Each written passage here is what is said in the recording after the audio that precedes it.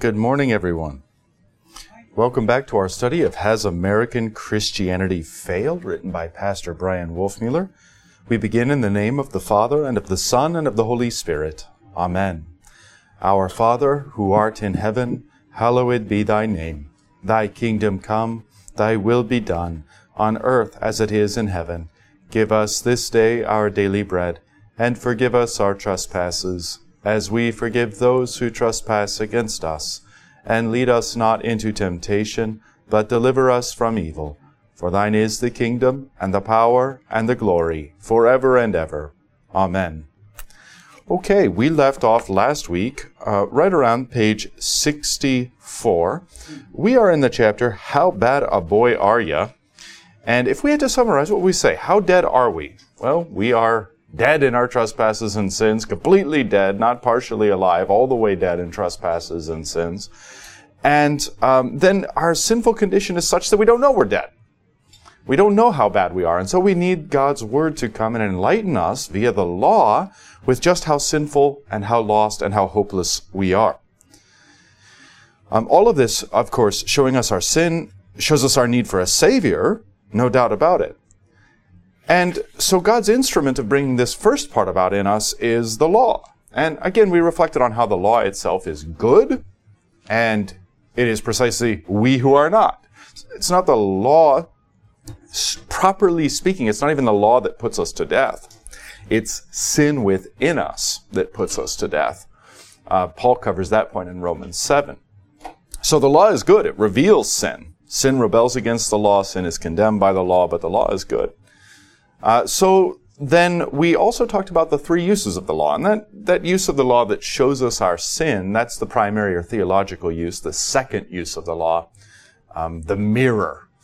And then, of course, you have the curb and the guide. And the guide is important for us as Christians because we look to the law now with a new heart and a new attitude, realizing that the condemnation of the law has been put away. Because the condemnation of the law fell upon who? Christ. And so all who have faith in Him are saved from the condemnation of the law. You can think of it kind of like, when there's, they're fearful that a forest fire is going to come and sweep through an area. They might do a burn zone to try to keep that fire from jumping over and doing more damage. Is that correct? Backfire. Thank you. So this backfire, where you've already set the fire, that fire that's going to come can't touch that area. And in a sense, that's what the cross is. The cross is like a backfire, it's like a burned out zone right around the center of the cross. When we join Christ there in faith, the wrath of God has already fallen there in that place. The condemnation of the law has already fallen there in that place. We're safe. And what forest fire is coming? Well, the end of the world. The destruction of the world by judgment and fire, the righteous judgment of God, where the wrath of God, righteousness of God, condemnation of the law of God are going to fall upon the whole world, save for that spot under the outstretched arms of Christ. It's kind of one way to think of it. And so we're safe in Him from that condemnation of the law. That changes then the way we look at the law. We don't see the law as an antagonist. We rather delight in the law of God, and we see it as the will of our Heavenly Father. So we seek to do it. We seek its wisdom. We seek to learn more. We seek to apply it. And of course, anyone who's looked at the Ten Commandments for more than 5 minutes, or maybe studied the large catechism, you realize how much wisdom is packed into those commandments, and that you don't have to dig very deeply into the commandments to start getting into the whole ordering and structure of creation that God has set in place. So we delight in the law. It's wonderful. It's filled with wisdom. It really is a perfect description of Christ, who is the embodiment of God's will, the embodiment of the law. We see that, of course, on the cross, where He fulfills the law perfectly. Even when God has forsaken Him, He cries out in perfect love, my God, my God. Even when neighbor has forsaken Him, all of mankind has forsaken Him, He cries out in perfect love, Father, forgive them.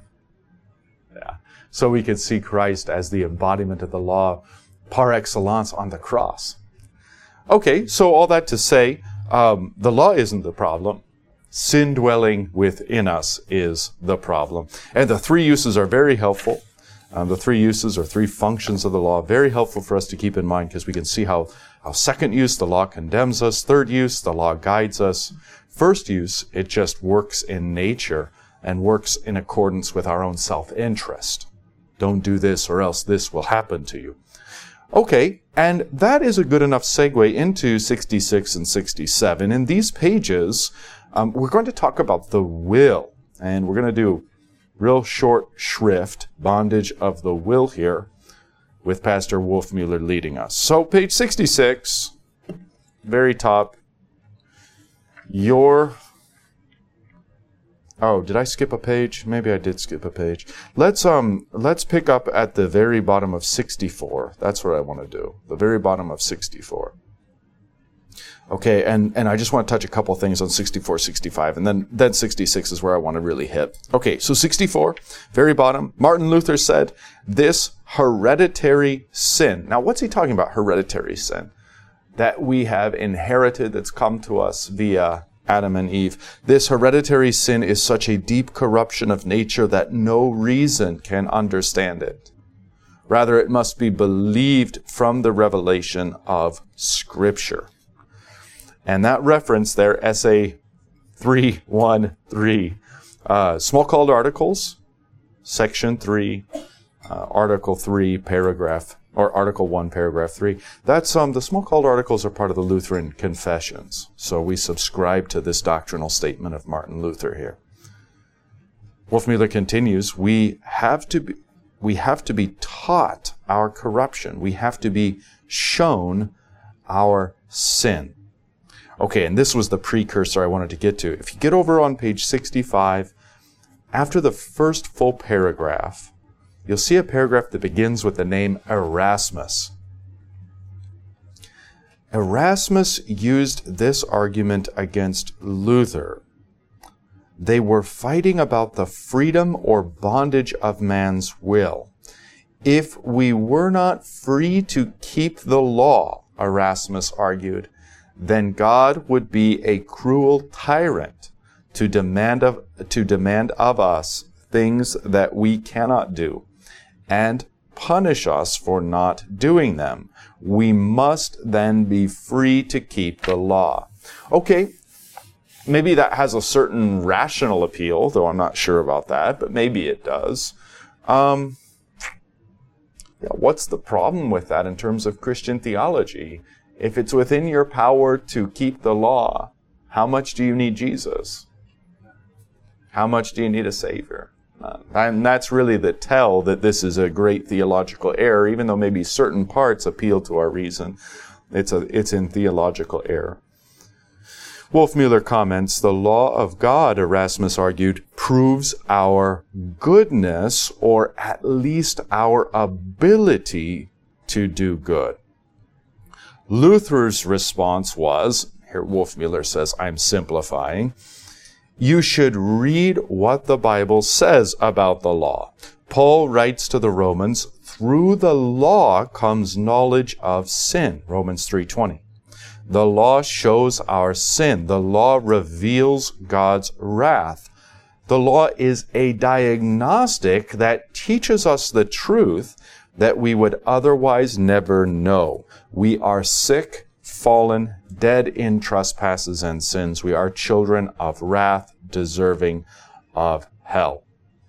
Okay, so this is a great, in a sense, this is the entire Reformation. It's like a diamond. You can look at it from different facets, from different theological angles. Here's one of those facets and angles.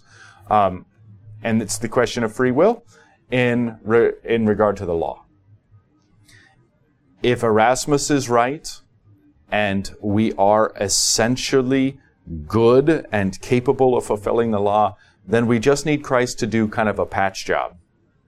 We just need Christ to come in and pick up the pieces where we've failed. Right? So this doctrine really minimizes the gospel and the glory of Christ. Furthermore, how does this translate to good news? Well, it's that Latin phrase, facere quod in se est, translated in 21st century English as, do your best and let God do the rest. Well, how do I know if I've ever done my best? How do I know if I've ever done that which is within? How do I know I've done enough to meet God halfway or 25% of the way or 99% of the way or whatever it takes. And so this theology of Erasmus applied leads one into uncertainty and despair. Okay. So contrary to that, Luther looks at the law this way. It's not God saying, hey, you can do this, I know you can do this, but rather the law is chiefly God's tool that he uses for sinners so self-deluded that we think we're alive and we think we're good and we think we're capable and we think we're free. And God says, okay, if you think all of that, then just do these 10 little things. And of course, we realize we can't do any of them. At very best, we can do just very superficial kinds of self-interested things. But we can't keep those 10 little things that, well, if we can't keep them, then what does that say about our freedom? About our goodness, about our being still alive and capable and free will and all of this. It puts the kibosh on all of it, doesn't it? And that's precisely God's second use of the law, to shut or stop every mouth, as the apostle writes in Romans. Okay, that's an essential precursor here. For what's coming, your will in chains. Maybe just one more little bit here on 65. We'll come down to that next paragraph, the last full paragraph on page 65. Just take the first part of this, I think. Wolfmueller writes, keeping the law was possible before the fall of Adam and Eve. And we could add, keeping the law is possible for the saints in heaven. Keeping the law will be possible for us in the new heavens and the new earth. Right? It's not as if God sets this arbitrarily high thing that no human being could ever accomplish. It's not it at all. In fact, God, through his law, says, well, this is where Adam and Eve were. This is how the saints in heaven are. This is how humanity will be for all eternity. Hey, man in a sinful state, why can't you keep up? And the whole point of the law is to show that because we're incapable, because we desperately need God's grace, we desperately need a Savior, we desperately need Jesus to come and bear the condemnation of the law and provide for us a righteousness not our own. So, keeping the law, as Wolfmueller notes here, was possible before the fall of Adam and Eve, but it is no longer. While the law did not change in the fall, its purpose did, or its function did, you see. After the fall, the chief purpose or function of the law is not obedience, but repentance. Yeah. And here, chief function. We're not saying obedience isn't part of it, but we're saying the chief function of it is to show how we're incapable of obedience and in need of Jesus. Okay. Let's pause there. Let's see if you have any thoughts or reflections. Before then, I think we've set the stage, laid the foundation for what's coming next, this question of the will on page 66 and 67. Pastor, this word repentance, if you could comment on it, I used to think repentance was something that I did, I initiated, but I've come to understand that I believe repentance is a gift from God also. Mm-hmm.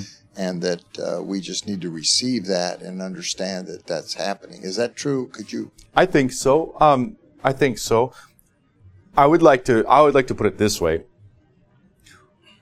Repentance is entirely the gift of God. Okay?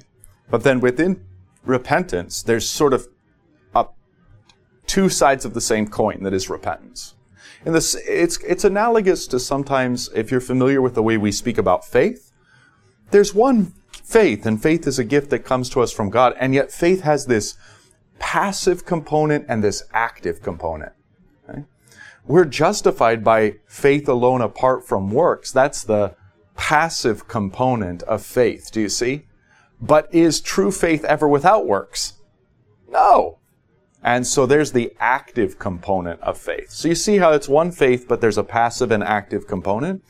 repentance parallels that. There's one repentance, it's a gift from God, but there's a passive and active component or sides of repentance. The passive is where it is something God afflicts us with, where we know we're sinners and we know there's no escape. And we know that that knowledge doesn't come to us out of ourselves, but from God and from His Word. There's a kind of passive, and this happens, I think, if you think in big terms of like, conversion, or if you think in terms of like God bringing you down to rock bottom or this kind of thing. Nobody wakes up and says, boy, I'd really like to go into soul-crushing existential agony this morning and fear and terror over death and eternal damnation.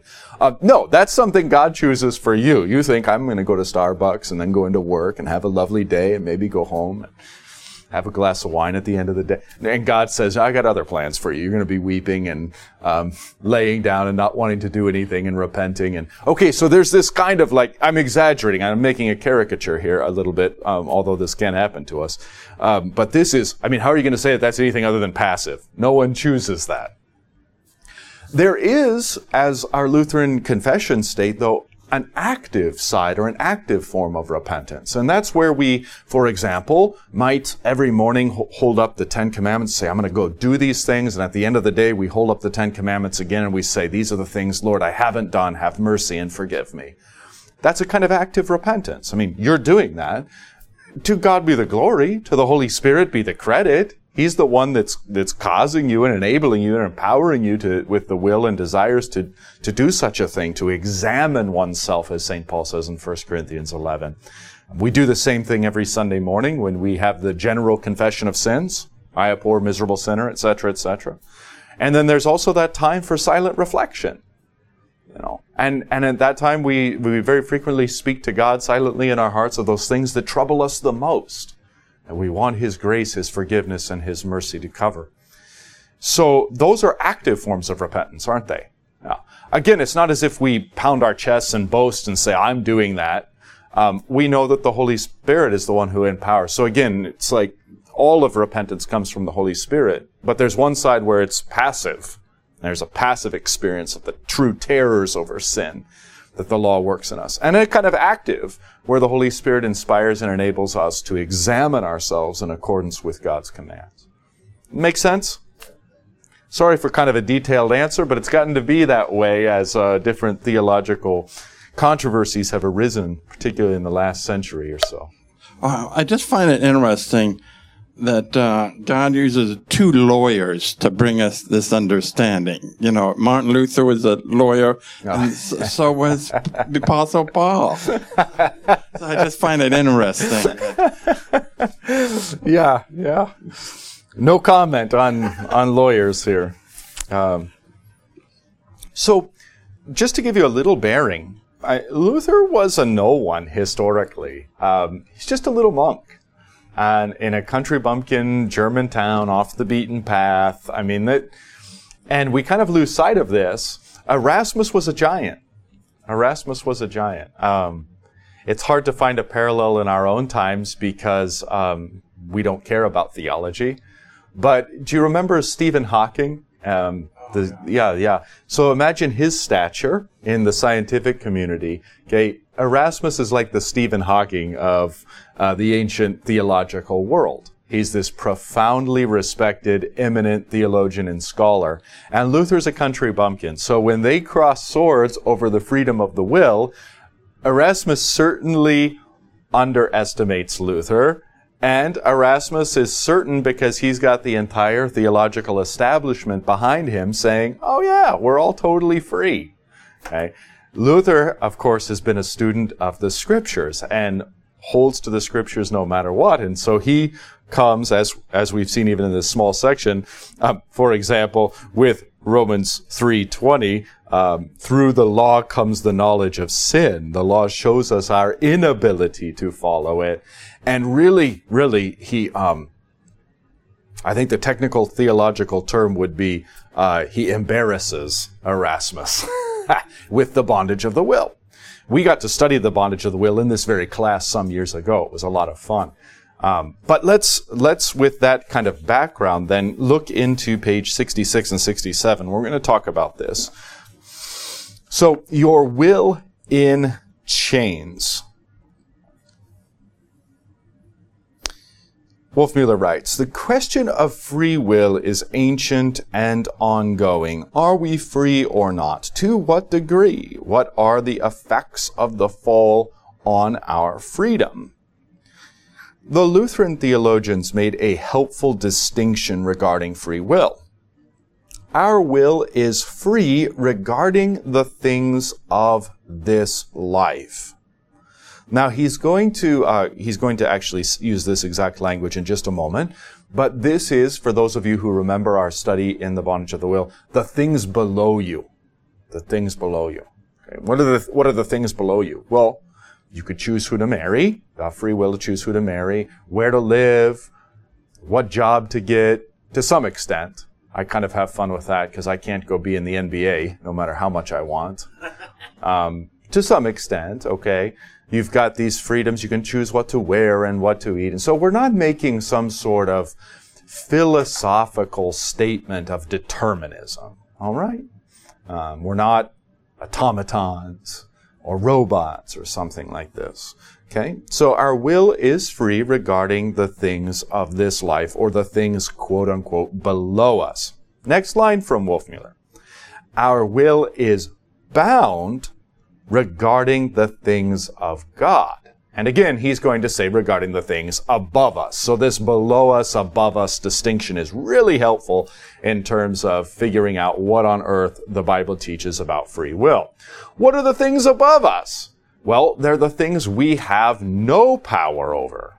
I mean, most obviously, whether we go to heaven or hell. God has that power. God is the judge. God can do whatever he wants. And there are many other such things like this. But we can point out a few. Sin. Sin is a power above us. If sin were under us, then we could simply cease from sinning 100%, and that would be the expectation. But it's not. It's above us. At best, we can avoid certain forms of sins and repent of them. But it's this kind of ongoing uphill battle and fight. Remember St. Paul in Romans 7, the good that I want to do, that I do not. The evil that I don't want to do, that I keep on doing. Who will save me from this body of death? And of course, we all understand this, you know. Let's say you're trying to, you've got some lesser temptation you're trying to, avoid. You're going to say, okay, I'm going to try to be a better steward of my health. I'm going to stay away from just sugary foods for a week, okay? So you go Monday, Tuesday, Wednesday, Thursday, Friday, Saturday, and on Sunday you slip up. You slip up. Did you succeed or fail? You failed. You see how evil, you get zero credit. You get zero credit for the 6 days you were good. If the seventh day you fail. It is so much easier to defile something than to keep it holy. All the cards in this life are stacked against good. Good is fragile. One stupid mistake can ruin a life. Is there a parallel to that? I mean, think of a child who's an honor student and the parents do everything for that child and the child's just a great kid and tons of character, and one stupid mistake and their life is lost or shattered. Is there a parallel to that where your life is totally wretched and you've lived sinfully and however you want, you've been a disaster to your family and society, but if you just do one thing that you slip into, everything's magically better? No, there's no parallel to that. So you can see then how everything is biased in this life toward the evil. All right. So then, if you're thinking in terms of sin, it is in fact an uphill battle. Evil is biased against us. We have a heck of a time fighting against it. And that shows us then that our will is bound in some degree regarding sin. Okay? There's a nuanced conversation to be had there, but simply put, I think that's a fair enough treatment. Death would be another one. I could choose when to die. Well, okay, suicide maybe, but can you choose to avoid death? I can eat my leafy greens and do my exercises. Yeah, was that any guarantee that you're going to live? No. You could have a heart attack or an aneurysm or a car accident or whatever else. So these things are examples of things above us. Okay? And let's just then say, too, to clarify, if we're talking about the unbeliever, okay, the pagan who does not have the Holy Spirit, is it within his power at all to fight sin? No. Is it within his power at all to stave off death? No. Is it within his power at all to turn to God? No, he doesn't even know who God is. And the things of the flesh are contrary to the things of the Spirit. So even if somebody told him by his own natural choice, he's going to say, that's nonsense. I don't believe that. All right, so this is kind of just a sort of smattering of things that we can think of when we think of our will being bound regarding the things of God or the things above us. Let's let Wolfmueller do a little bit more of the lifting here.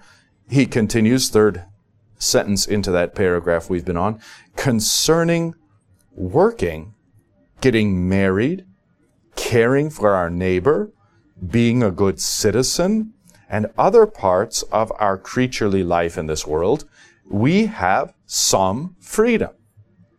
The Lord gives us wisdom and freedom regarding questions like, where should I live? Or, what should I study in school? And whom should I marry? These things belong to our free will. Of course, our freedom is very limited. A man can only marry a woman if she agrees to his proposal. The type of job you have depends on your skills, the job availability, and so forth. There is a freedom, as the old theologians said, regarding the things below us. We sinners have no freedom, though, regarding the things above us, the things of God. The natural person does not accept the things of the Spirit of God, for they are folly to him, and he is not able to understand them because they are spiritually discerned. And of course, that is a quotation of 1 Corinthians 2:14. The natural person does not accept the things of the Spirit of God. So is the natural person neutral, just waiting to decide who's got the better gig, God or the devil? No. He's not neutral at all. He does not accept the things of the Spirit of God. They're folly to him. He isn't even able to comprehend them because they're only spiritually discerned or spiritually comprehended. Wolfmueller continues, our will is not free to believe in God, to trust him, or to believe that he hears our prayers and will help us when we are dying. We are not free to fear, love, and trust in God above all things. The unbeliever does not believe in God and cannot. That is the very definition of unbelief. For the mind that is set on the flesh is hostile to God, for it does not submit to God's law. Indeed, it cannot. Romans 8:7. Okay, so hopefully that's a helpful distinction. I know for many of you we've covered this before, so it's probably reawakening those memories. But any questions or any thoughts, anything here rub you the wrong way or is puzzling to you? While you're gathering those thoughts or questions you may have, I'll simply add that sometimes it really helps in this conversation too to just take it down to the unbeliever and just think about the powers of the unbeliever. Because as believers, the Holy Spirit does indeed come and indwell us. He does, in fact, set us free in ways that we were not previously free. He does empower and change us so that our wills now will to do the things of God. And so there is a great difference here between what an unbeliever can do and what a believer can do. So sometimes it helps us to just think, well, get to the baseline unbeliever, and these statements are absolutely true. If we think in terms of us as believers, we can see how they're true of our sinful nature. Okay? They're true of our sinful nature. All right. We're okay to move on? Let's do it. Very bottom of 66, Wolfmueller writes, American Christianity flips this understanding upside down. There is much consternation about what God's will is for my daily life. What should I do? Whom should I marry? What color socks should I wear? There is prayer and fasting to determine what God's will is concerning the small things of this life. There is constant seeking for private instructions from God regarding the things that God has put in the realm of our free will. On the flip side, there is the assumption that we are free to choose those things above us. Our will is considered free in regards to spiritual things. American Christianity teaches that we must make a decision to follow Christ. It assumes that we are free to believe in God, to trust His promises, to follow after Him and keep His commandments. Freedom is turned on its head. The American Christian assumes a free will where there is bondage and a bound will where there is freedom. It's a really interesting observation and one that I've shared with you previously. I think it's absolutely true.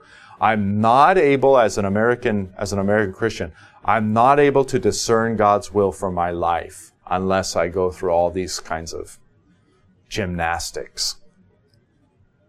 But I'm absolutely and positively able to make a free choice for Him and discern His will for me for all eternity. So my will can grasp these things that are above. My will can't grasp the things that are below. I can't make a decision in the things below. I've got to figure out God's will. I can make a decision in the things above. It's got the whole thing flipped on its head, upside down.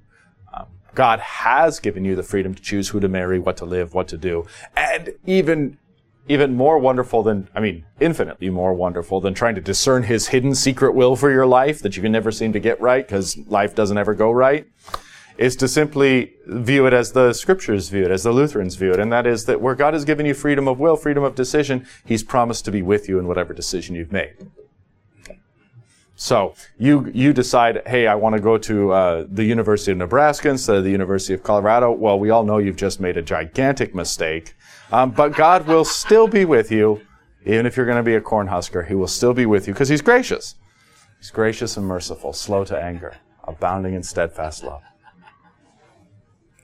So you can decide whatever you want to do that God's set underneath you, and you can trust that God's going to be with you. You can trust that He's not only going to bless you, but that He's even going to use the bad times, the hard times, the afflictions that come for your ultimate good in this life and in that which is to come. So there's where trust comes in when we look at those things that God has set us free to make decisions about. It's very hard to have this discussion with evangelical Christians or other denominations because they say, well, I made the decision, but I'm every much a Christian as you are. Mm-hmm. And we're sitting there saying, yeah, but you didn't make that decision on your... Well, I made the decision. It was my free will. Yeah. What's the best response for that? Yeah, I think there's a couple different layers here, and this comes right out of Luther, so this isn't the wit and wisdom of Rhodey. Okay, but the first is, so it would be like this. Well, I made a decision for Jesus. Well, what Jesus did you decide in? Well, the Jesus. Well, how did you come to know the Jesus? Somebody tell you? Did somebody tell you about the Jesus? Did you read in the Scriptures about the Jesus? Oh, you did. Oh, you did. Then in what sense was that your will, or was that faith coming by hearing and hearing by the Word of God? Faith was gifted to you. You didn't even know who Jesus was. You couldn't make a free will decision for Jesus. That's the first point. The first point that Luther makes is that our wills are so bound, we're even ignorant of who Jesus is and who the true God is until the Word of God informs us. Now, as it's informing us about Jesus, how does the Word of God inform us about Jesus? There's this one God, Father, Son, and Holy Spirit. He's up in the sky. You should probably believe in Him. Is that the gospel? Is that law and gospel? No. So how does the proclamation of Christ come? Repentance and the forgiveness of sins in the name of Jesus to all nations, right? So what happened to that individual who now identifies as a Christian is the law came and worked repentance in their hearts and faith in the forgiveness of sins in the name of Jesus. Right? So again, faith comes by hearing, and hearing by the word of Christ. So it's not as if the information that comes, like here you are, a pagan, you can't choose Christ because you don't even know of Christ. Then the information that comes to Christ isn't this unbiased information of like, well, there's this God in the sky and there's this fallen angel, and hey, you should just choose whichever you think is. No.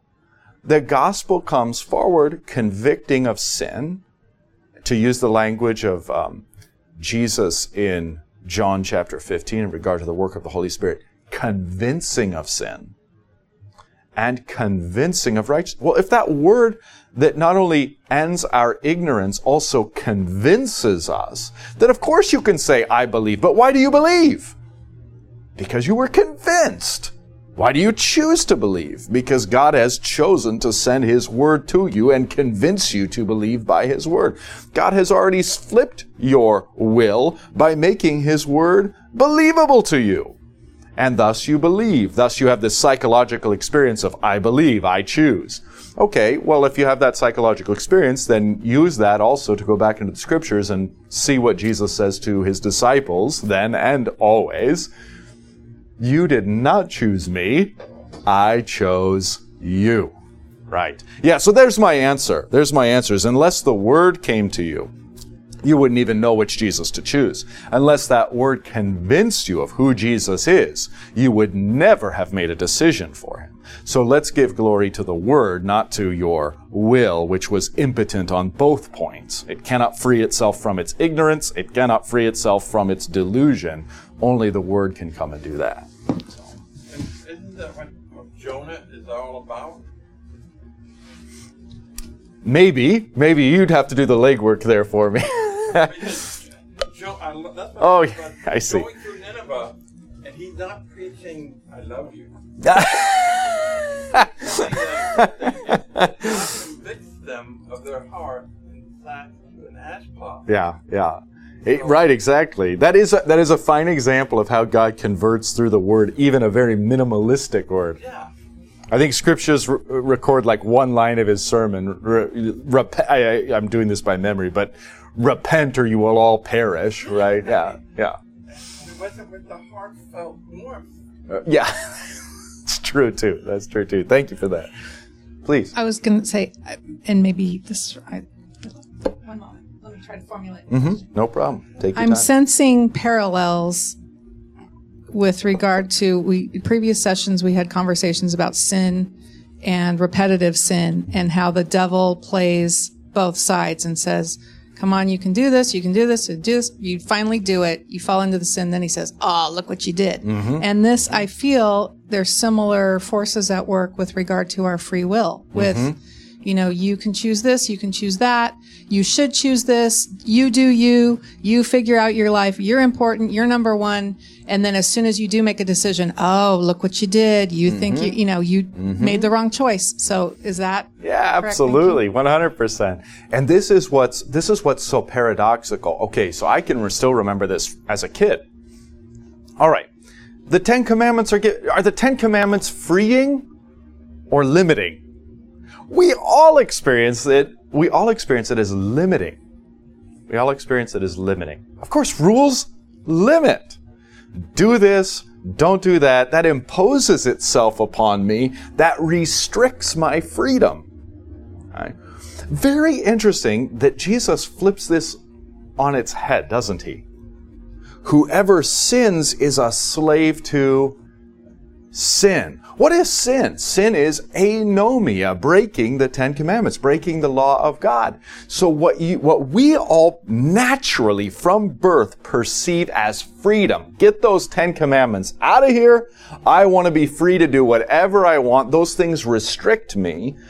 Jesus says that freedom is actually slavery to sin. And the Lutherans kind of come along top of that with some other scriptures. I mean, not trying to one-up Jesus in the least, but with some other scriptures, and we say, what is that slavery to sin? It's slavery to self. Slavery to self. Because as soon as I've cleared the 10 Commandments away, the question is, well, what do I want to do, right? And so it's a slavery to self. Well, whose commandments are those 10 commandments? God's. Here's God's will for you. I want God's will out of the way so that I can do my will. And now you see how it's binary. And so I'm enslaved to myself, to my own will, to my own sin. I'm slaved in antithesis to God. Make sense? Okay. And then there's the supernatural component of, as we grow in faith, we become the body of Christ and body of church. So that's a unification happening. And of course, the devil in the world wants you to think, no, you're on your own. Mm-hmm. You don't need to, there's something happening there, right? Yes, absolutely. So the devil, part and parcel of what we've been talking about, is how the devil isolates us. We see this spelled out in our own culture just unabashedly. I mean, look at the marketing of Apple, iPhone, iMac. Look at YouTube. Okay, so the whole idea is you do whatever, even the Burger King commercials from way back when, have it your way, Okay, so this catering to the desire of the individual, and then maybe a little more profoundly, you create your own reality. You create your own identity. You create your own truth. Well, what does that do? We've got who knows how many billions of individuals, not united, but individuals all locked up in our own little solipsistic prisons. That's the devil's idea of freedom. It's complete and utter slavery, complete and utter fracturing of the human creature. Okay, so let's try to flip this on its head a little and do some justice there. Remember what Jesus says. Whoever sins, whoever moves the law out of the way and does whatever they want to do is a slave to sin. Okay, well, if we analyze that just one bit deeper, we become a slave to our own passions. And we become incapable of fighting against our own passions. All right? What does Jesus put forward as the antidote? If you abide in my word, you will know the truth, and the truth will set you free. Here's the irony, the paradox. If you abide in those 10 commandments of God and in the gospel of God that forgives us our sins, if you abide in that word, remember what the natural man thinks. That's constraint. That's imposing itself upon me. That's limiting. Jesus says, no, you don't understand. That's God's will. And in embracing it, you're going to be set free. You're going to be set free from your passions. You're going to be set free from all this nonsense of create your own reality. You're going to be set free from the individualism, the solipsism and isolation. You're going to be knit together in one holy people of God, all sharing together in His word, all walking together in accordance with His will, correcting one another in a spirit of gentleness, repenting, forgiving, and being united unto all eternity. It's the complete antidote. So where is freedom? Precisely in the bondage of God's word. Where is true bondage? Precisely in the freedom of the human will. Yeah. Please. Yeah. I was thinking about the Psalms, like the Psalm 103 that says, we bless the Lord because of all of His benefits. And it starts with, He's the one who forgives. He's the one who heals. He is the one who rescues. Yes. He remembers we're just dust. Right. So it's a constant reminder throughout the Bible that is so beautiful and comforting to take us back to the fact that we can't do much on our own. Yes, absolutely right. Yeah, there's a creation aspect there too, where, where once God has enlightened us, we see the whole world differently. We see it as the psalmist does. We see it all as gift and blessing and a reflection of His goodness. If you're apart from God, if you've rejected God, or you're ignorant of God, you don't see the world that way. You see the world as a place of chance and cruelty. And maybe, what if I was born here or not born there? What if this had happened this way and not that way? So you don't see it as a place of blessing. You see it as a place of cruelty, indifference, dumb luck, chance. And so then when people come into, if that's your frame, that's your perception, the way in which you're perceiving the world, and then people come and talk about God, how interesting is that to you? not interesting at all. A God like that I don't want anything to do with. And that's why they reject a God like that. So once God enlightens us, converts us, shows us who he truly is in the person of his Son, who we truly are by nature of our sin, who he truly is in giving his Son to cover our sin, to win for us forgiveness, then begins a process by which our entire perception of the world begins to change and continues to change throughout the entirety of this life, guided by the Psalms, guided by the Word of God that reveal these things to us, that, hey, the world viewed rightly isn't a place of chance. It's a place of the Heavenly Father's provision. Well, what about the evil? Yeah, even that he has in his control, in his hands, and he's using for his own good purposes. So the heart is taught then to trust God in all things, piece by piece. And of course, our own sinful natures reject that and rebel against that constantly. But there's forgiveness, there's grace, there's the Holy Spirit calling us back. And then there's this continued increase in knowledge and speech, as the scriptures say. So, yeah, thank you for that. Great reflection. Okay. So, again, to sort of correct our own thinking over and against modern American Christianity, God has kept me free to make all manner of decisions and things underneath me, and he's promised to be with me. He's promised to back my play. He's promised to work even the bad for good. So I simply need to entrust myself to him once I've made a decision. You know, which school I'm going to go to, who I marry, whatever. I need to entrust myself, whatever the outcome may be, entrust myself to him. All right? And then in those things where I realize I have no power, or at least not complete power, as a Christian, again, this kind of changes. I simply give thanks to God for his gifts, his blessings, his benefits.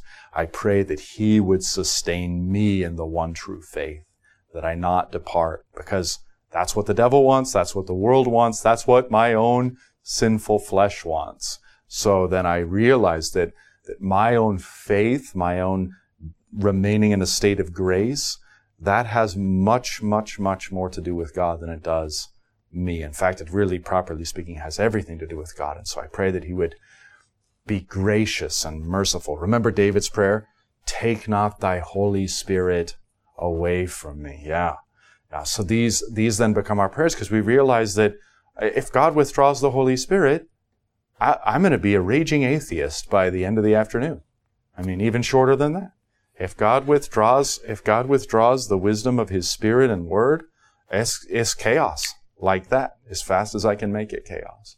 So we entrust ourselves to God. And you think, what does that do? Immediately that fills the human heart with a little bit of terror. Oh, this is out of my hands. Okay, analyze that. What fills you with terror? That your salvation is in the hands of God and not you? Who do you trust more?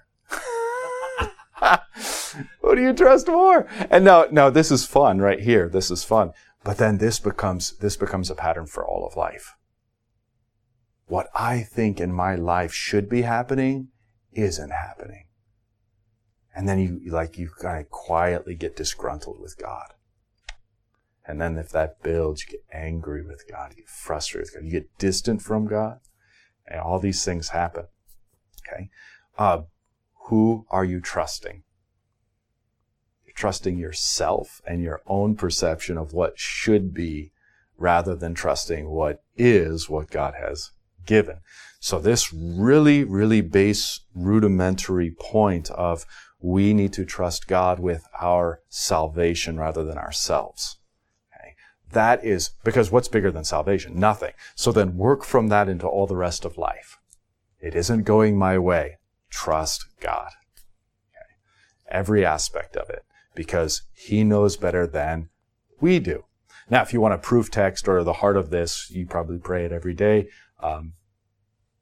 Hallowed be thy name, thy kingdom come, thy will be done. Thy will be done. That's the prayer, really. All right. So, yes, please.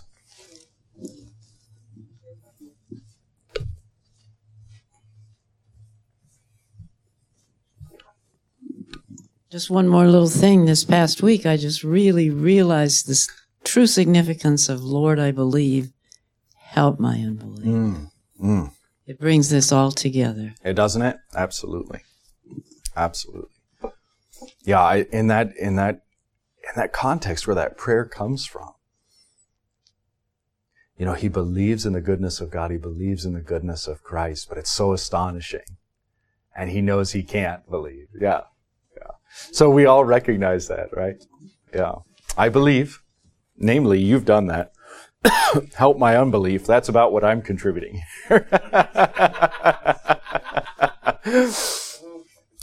Yeah.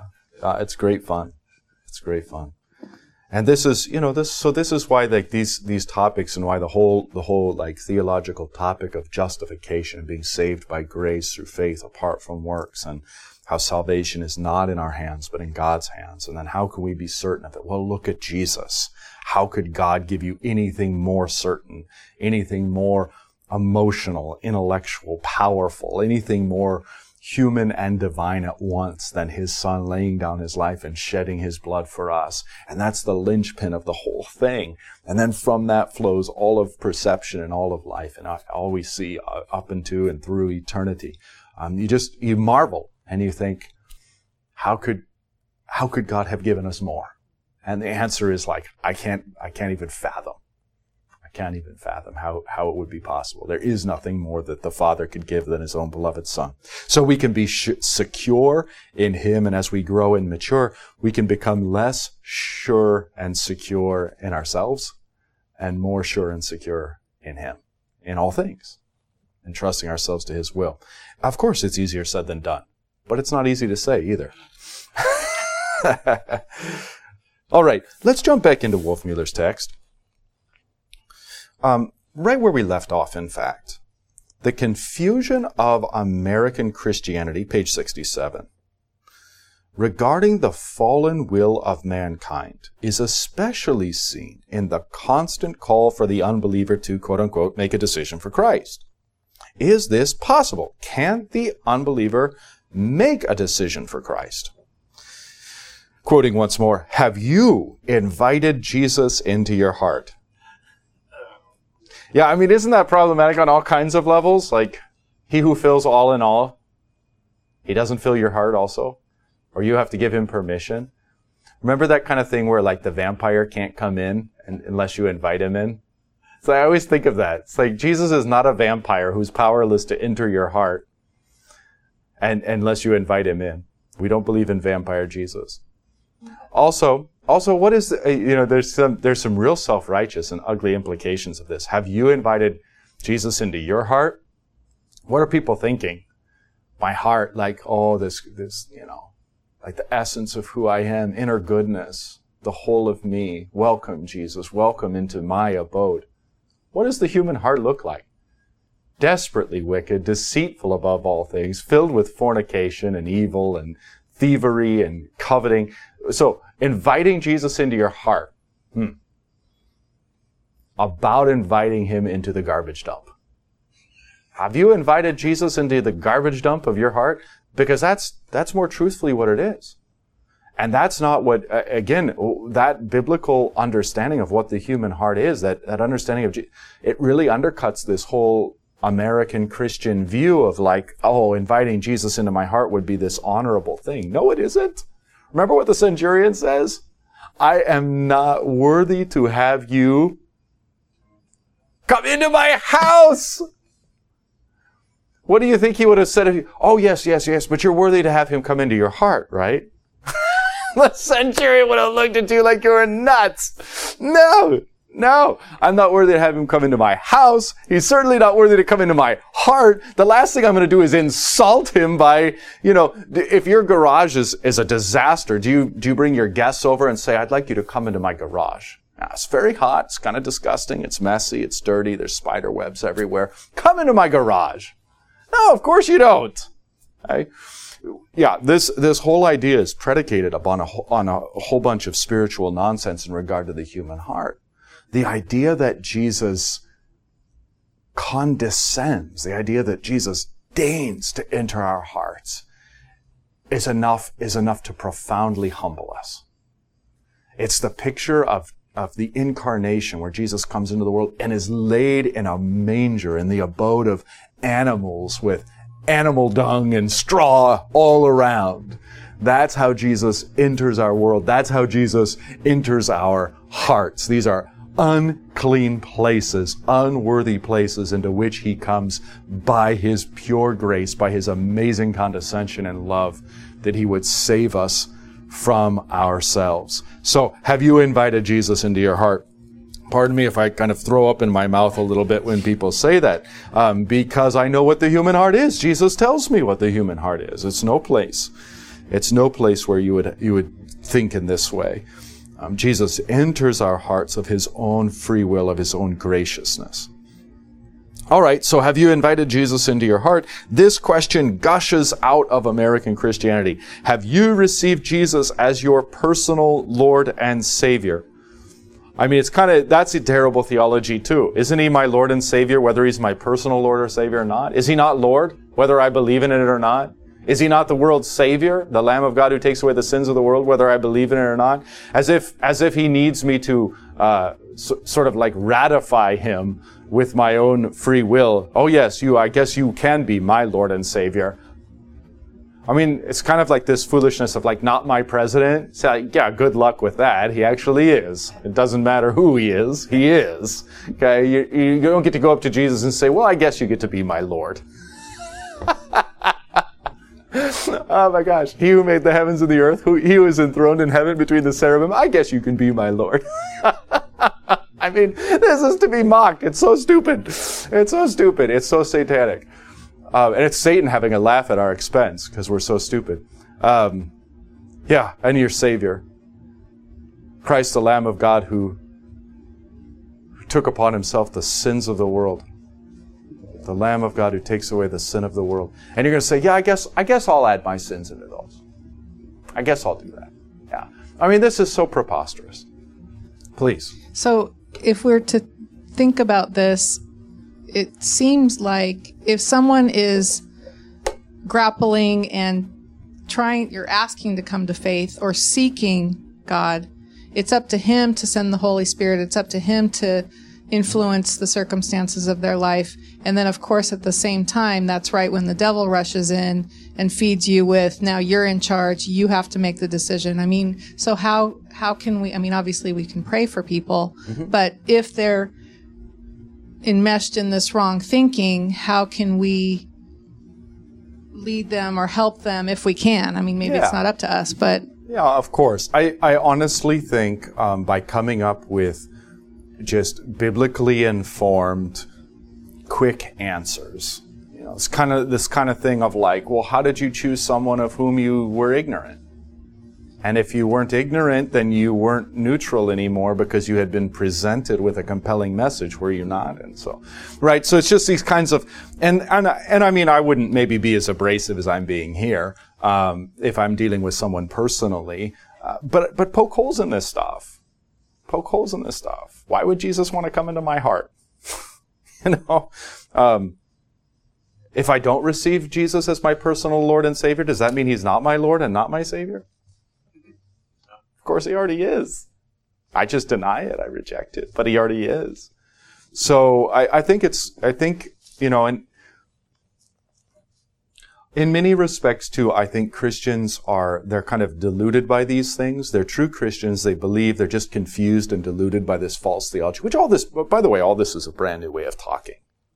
If you go back any time in history at all, Christians aren't talking about making a decision for Jesus. Christians aren't talking about inviting Jesus into your heart. Christians aren't talking about, is Jesus your personal Lord and Savior? They're as asinine to ancient Christians and global Christians probably as they are to us here in this room, because it just doesn't make any sense to think this way, to talk this way. Nobody ever talks this way. So, I mean, how often is St. Paul going around the ancient world saying, have you made a decision for Jesus? Not a single line. There's nothing even close to that. So they're going around, they're proclaiming repentance and the forgiveness of sins in Jesus' name.